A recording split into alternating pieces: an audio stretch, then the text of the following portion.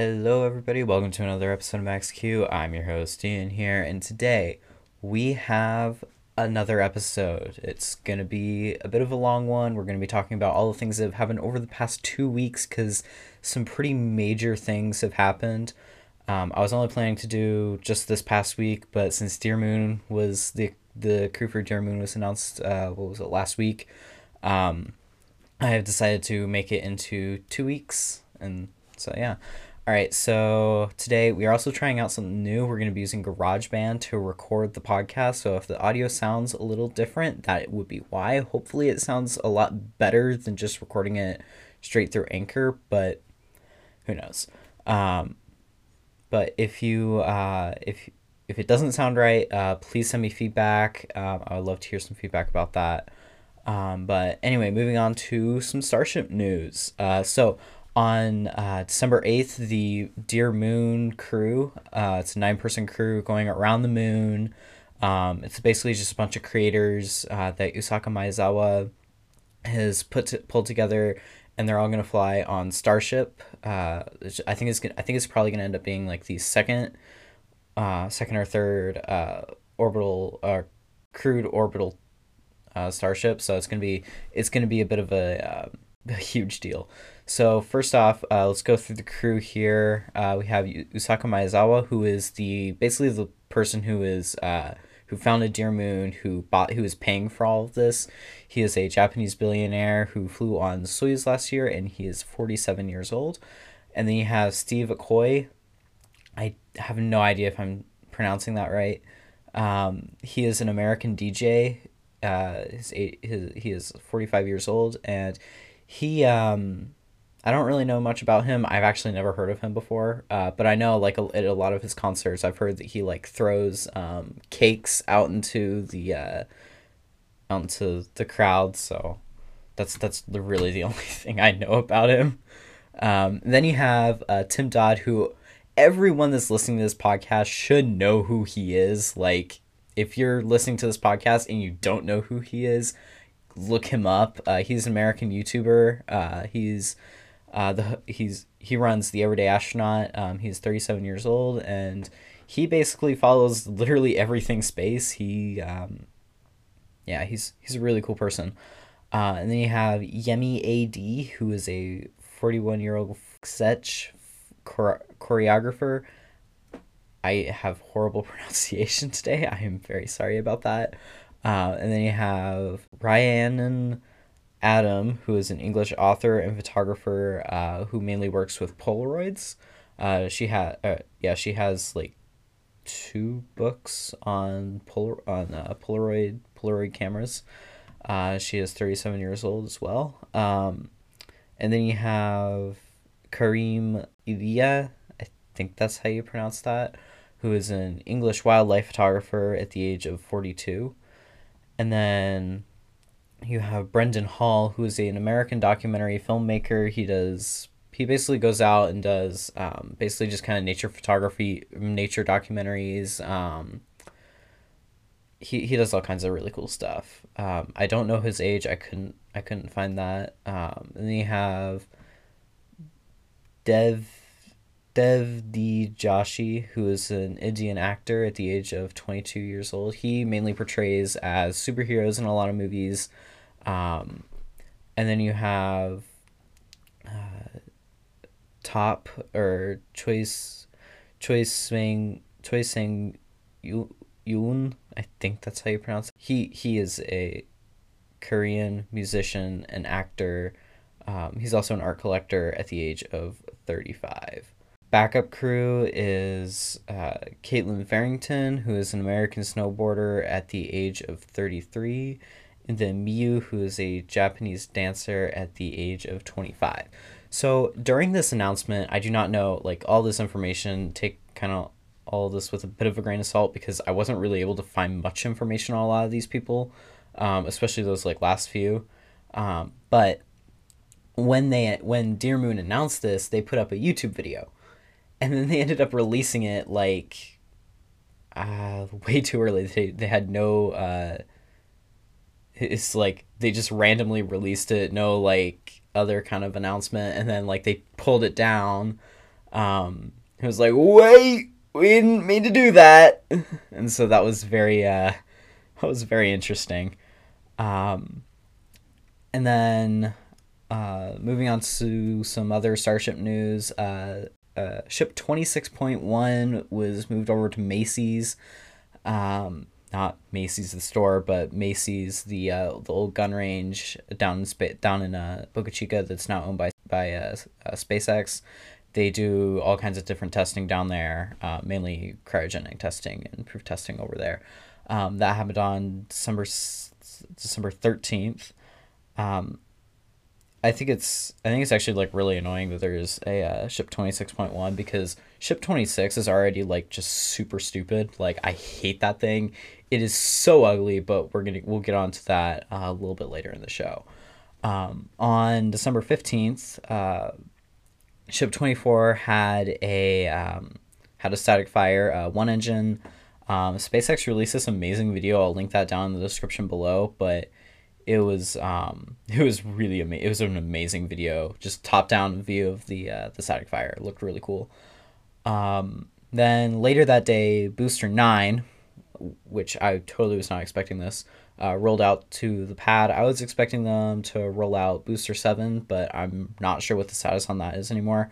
But when they rolled out Booster 9, there were no engines. I don't think there was any kind of like I don't think there's any avionics on it at all. I don't think any of the rockets have any avionics. I'm not sure though. Can't confirm that. But it was pretty interesting because like it's not even complete. They have a complete booster out. I'm not sure what the whole status on which booster is flying now. I'm thinking it might be B9, but it could also just have the same thing as Booster 8, where it rolled out to the pad for about a week and then it rolled back to the Sanchez site, which is on the other side of the build site. It was kind of weird. So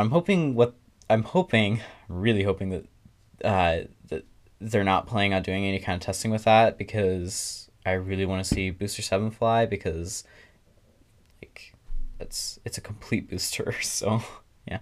But I said we would get on to ship 26 later in the show.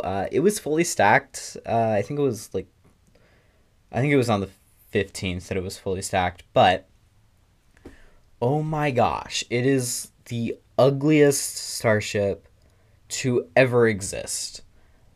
It has no flaps and it has no TPS tiles, but it has all the pins for everything. And it's basically been trolling us. SpaceX has been really just trolling us with this rocket, because like there's just been so many different things with it that's just like, what on earth are they doing? Because they moved the nose cone for it from the nose cone yard to the ring yard, then rolled it out and then back to the back to the nose cone yard, and then rolled it back to through the tents to the ring yard, and then they've stacked it, and it's just been like, what on earth are they doing with this thing? So I'm thinking it's either a lunar mock-up, Gen 2, like an actual lunar mock-up, either that or they're doing some kind of propellant testing with it, like the fuel, like a fueler. But I really have no idea what they're doing with it. But moving on to some of the launches that happened this week, because there were a lot of them. ABL scrubbed many times. Rocket Lab scrubbed many times. So ABL, they've been having many issues with their launch attempt up in Alaska. They were having issues with the FAA, and then they finally got FAA approval, and then they just keep having all kinds of issues. They've gotten all the way down to like T-1 second in scrubs. But yeah, I'm hoping their launch is not scheduled till next year, I think it's like the first week of 2023. But Rocket Lab has also had a bunch of issues with their first US launch. So they've been launching from New Zealand, and now they have a pad out in Wallops, Virginia, and they've been trying to launch there for several weeks now. So that's supposed to happen by the time this podcast goes live. That's supposed to happen tomorrow. But I have no idea. I have a strong feeling that it's going to end up scrubbing. But Terran 1 also went vertical, which is Relativity Space's 3D printed rocket. So that was really cool. Then SpaceX had their first OneWeb launch. I think it was their first, might have been their second, but I think it was their first OneWeb launch on December 8th. And then Relativity completed the Terran 1 wet dress rehearsal, which is where they basically fuel up the rocket, do it like all the basically go through the countdown all the way to do T minus, like I think it was like T minus 10 seconds, all the way, like kind of all the way through terminal count, and then it's basically just like launching but without the actual lighting of the engines and launching. So yeah, that's pretty cool. So I'm hoping that is going to launch sometime in January. And then, yeah, so on December 9th, SpaceX launched the Hakutaro R satellite on Falcon 9. And then they also had a launch on, what was it, the 15th? No, it would have been the 16th. On the 16th, they launched NASA's SWAP mission. And then they were supposed to have 3 launches that day, and then they were supposed to have the mPOWER launch and then a Starlink launch. Those were supposed to be within 18 minutes of each other, which is like, yeah, no, that is definitely not going to happen. The Starlink launch ended up scrubbing. It's now, I think it's actually supposed to be for today as of recording this. I'm not sure though.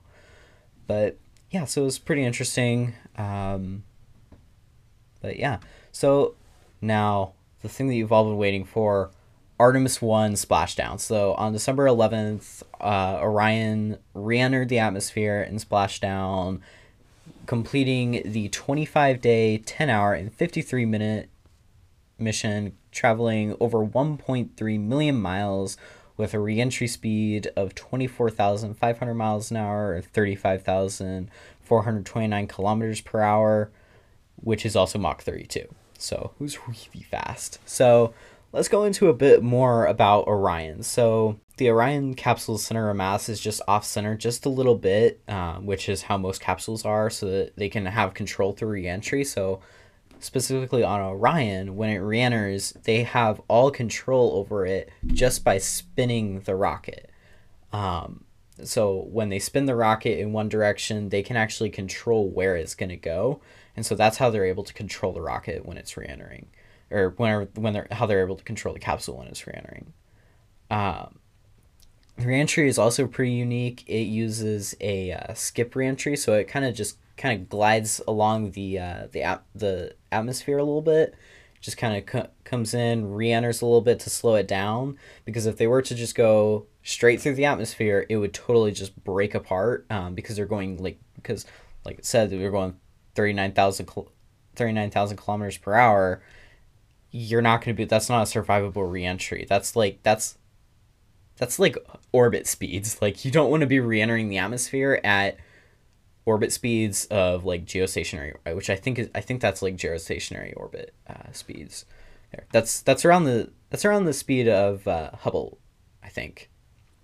And then so it'll bounce off the atmosphere, and then it'll come down and re-enter, like have its second re-entry. And then it ended up re-entering, splashing down in the Pacific Ocean just off the coast of Baja California. Everything went great. They had a minor issue with one of the stabilizers. So when it splashes down, they have a stabilizer for it. That didn't. 4 out of the 5 inflated immediately, and then the 5th one inflated like about 2 minutes later. So yeah, all in all, it was a very successful mission. Everything went great. So yeah, kudos to NASA on that. We have gone to the moon again. Artemis 2 is now planned to be hopefully in 2024, although I highly doubt it will actually launch in 2024. 2025 seems a little bit more likely because of what just happened this week. So earlier this week they had the first RS-25E engine firing. So this is one of the engines that's going to be flying on SLS for the second for Artemis 2.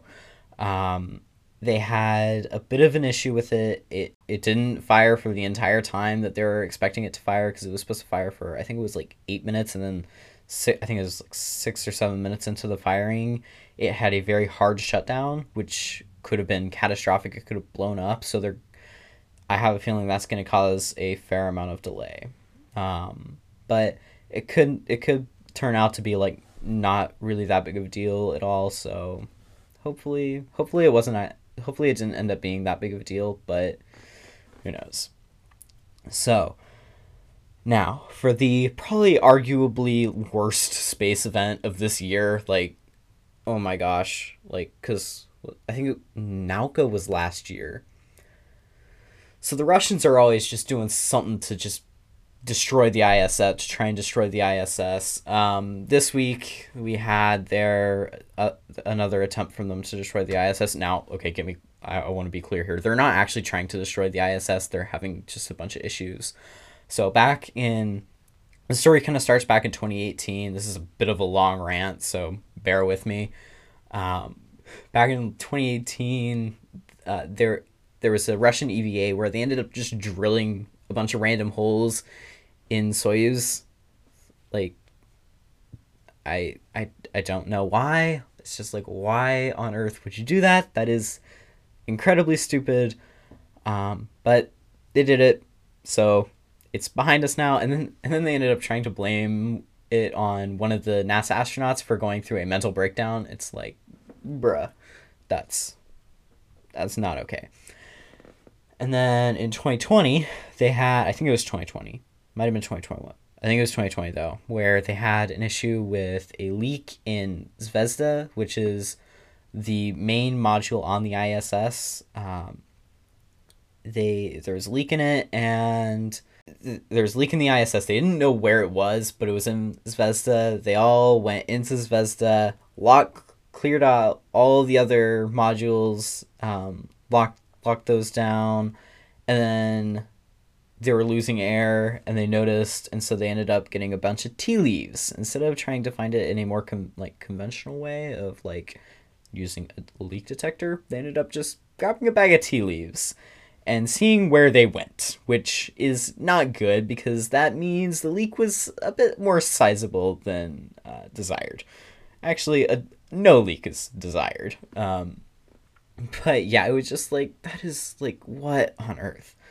And then last year, 2021, Russia launched Nauka to the ISS, and there were a bunch of issues there. It had a bunch of issues getting to the ISS, and then when it finally got to the ISS, it tried, a lot of people said, aggressively undocking, where it fired all, like, full power of its thrusters at the ISS, causing the ISS to go into, like, a spin, where it was...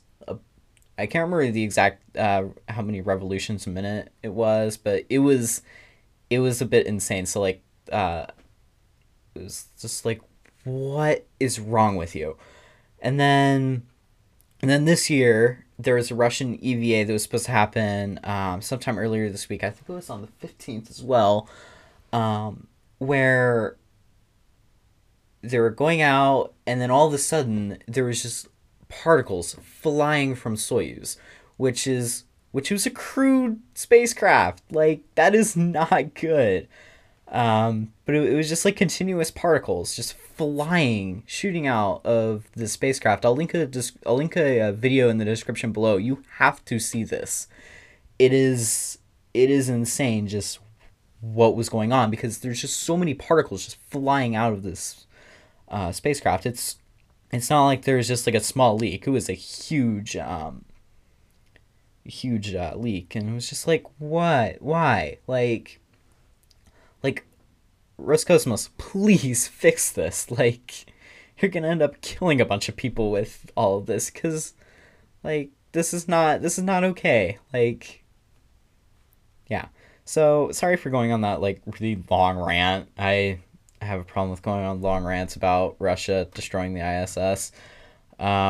But yeah, I hope you enjoyed the show. I'll be back here in 2 weeks. I am taking a break next week because there's probably not going to be a whole lot of news that comes out. But I also need some extra time to script for my end of year show, which is going to be a bit of a long show because it's going to be covering all of the space news from this year. Not all of it, but the major news from this year. Just kind of seeing like what everyone was kind of expecting from the beginning of the year, and then just kind of showing what actually happened this year. So yeah, it's gonna be a cool show. Make sure to tune in for that one.